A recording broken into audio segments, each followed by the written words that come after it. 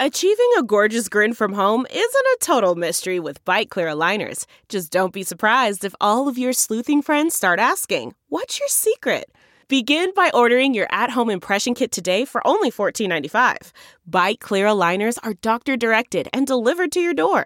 Treatment costs thousands less than braces. Plus, they offer flexible financing, accept eligible insurance, and you can pay with your HSA FSA. Get 80% off your impression kit when you use code WONDERY at Byte.com. That's BYTE.com. Start your confidence journey today with Byte.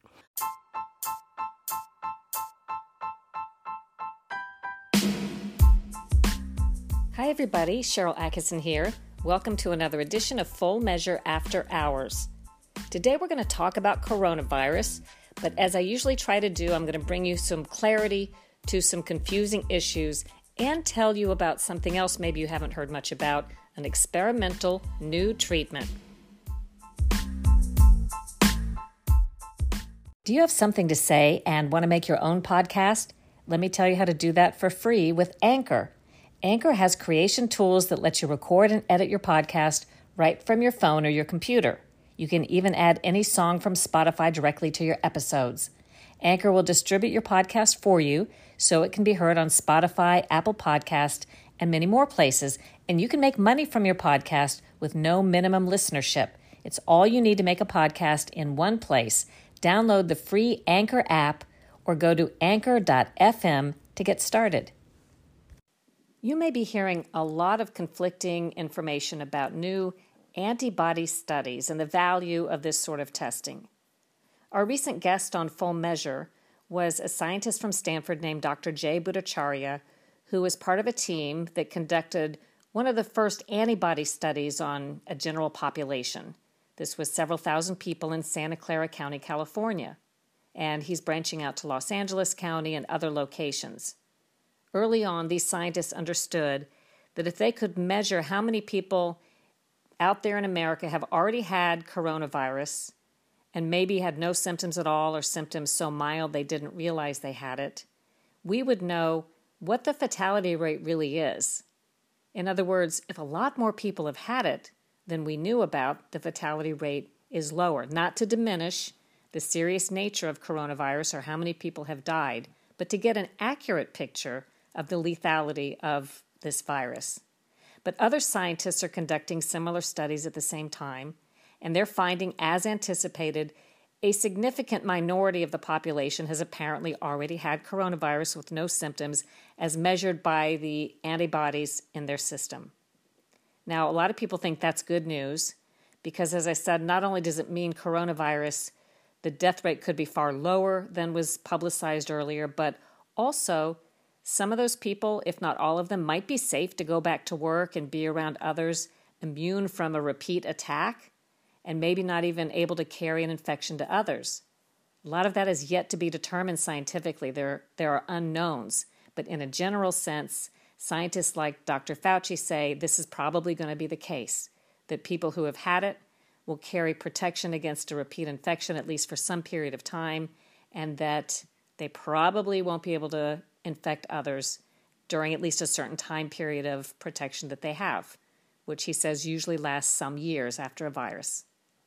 But what's surprising to me is I'm hearing people comment about this on the news and I'm reading reports, and even some other scientists, including one of the ones who modeled a really seemingly kind of inaccurate projection about coronavirus and what was going to happen with it on the front end. They're doubting the reliability of this data coming in on the antibody studies. They're saying, for one thing, that the tests being used to measure antibodies, that the tests are not very good or very accurate. And that may be, but actually, when doing a population study like this, as Dr. Bhattacharya explained to me, they can adjust for that, and they did. So that's why the findings that were reported in an early release paper, they're actually given in a range to consider for the accuracy or the lack of accuracy of the tests. But look at how mad some people are that these antibody studies are even coming up with information and finding what they're finding.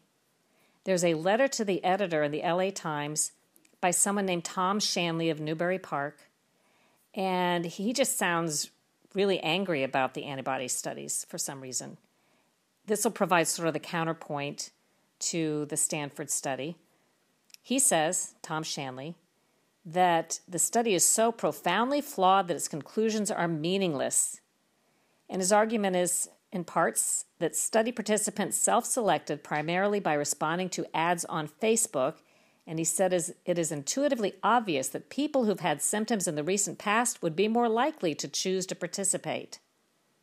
Now, I don't know that that's true. That's his supposition. Maybe he's right, but he has no evidence to back that up either.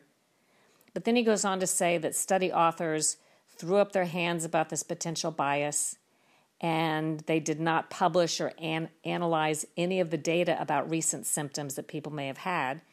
And then this Tom Shanley, who sounds very angry, goes on to say these scientists concealed this information about people who had symptoms in the recent past being in the study by omitting the information from tables with the rest of the data. And then he says that it's clear the bias could have easily skewed the results by a factor of 5 or 10. Again, he's using figures that have no basis in evidence, but he's criticizing a study that he says he doesn't like the evidence to.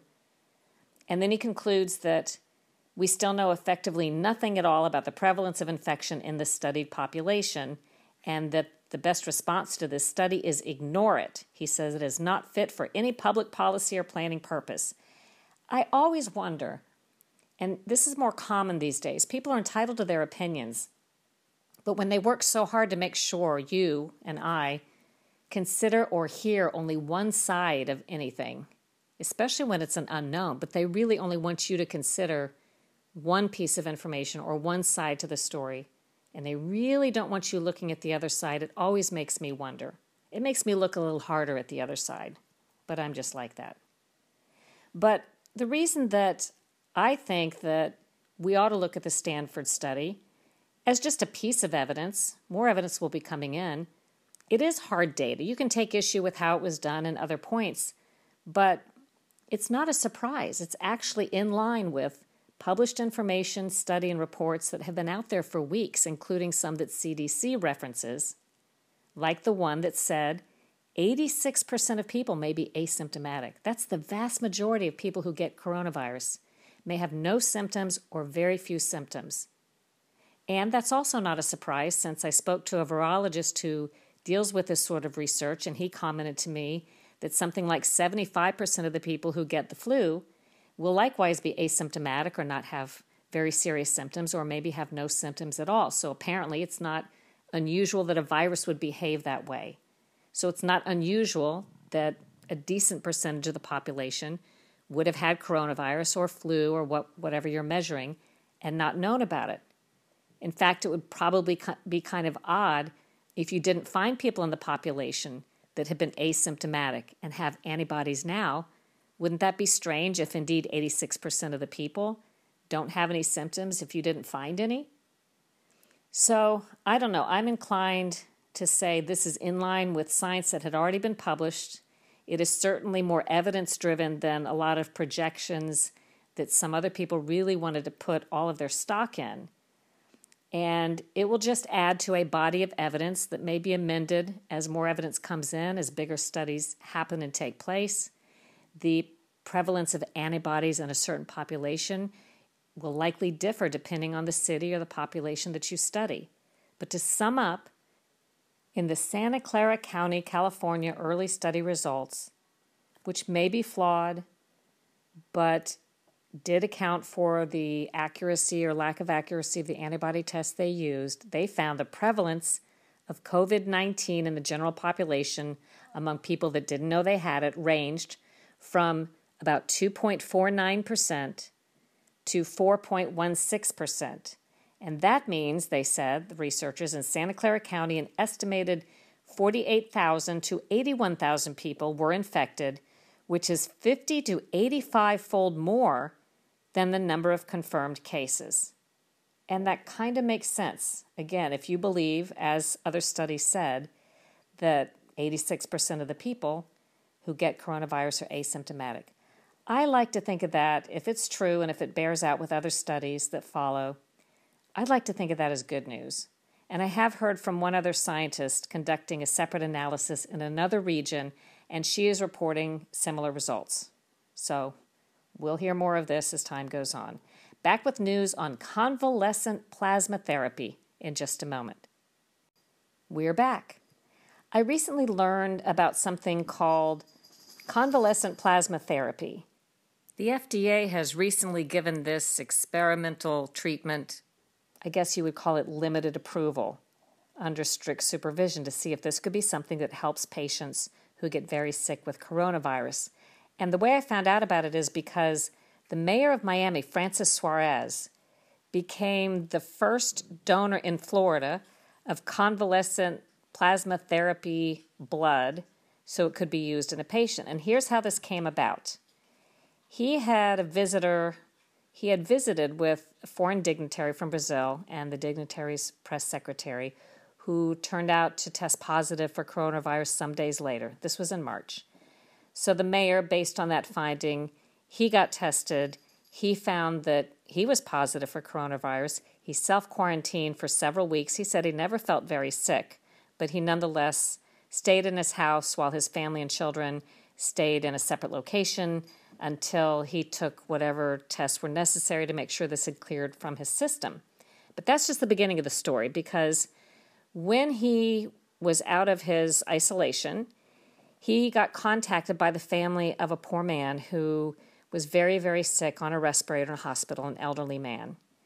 And the family said, your blood, meaning they're talking to the mayor, is eligible for use in this new attempt to cure patients with something called convalescent plasma therapy because it will have these special antibodies that could confer to the sick patient.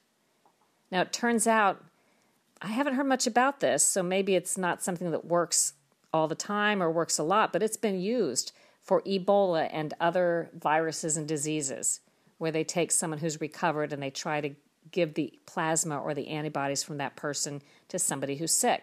So Mayor Suarez agreed to do this.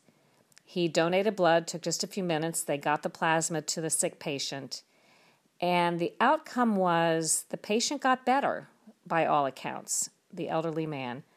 But then, sadly, he died of a stroke. Obviously, he had other health problems going on, was in a high-risk population. So that obviously was very, very sad news.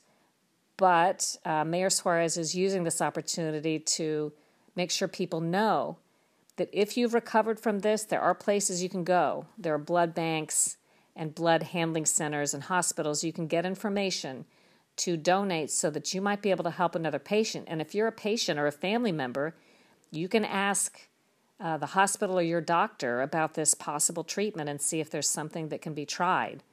If you want to know more information on it, again, ask your doctor, ask the hospital, but also there's more information at fda.gov.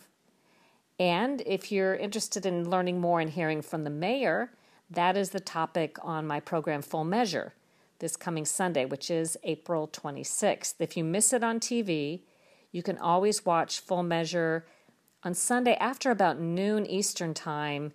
We repost the segments at www.fullmeasure.news. That's fullmeasure.news. You can watch it there. And, gosh, you can watch us on an application called Stirr, STIRR.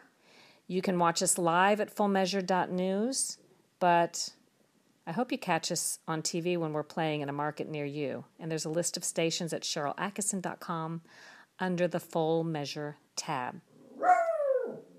That's the dog. Chaka, I'm trying to make a podcast. Do you mind?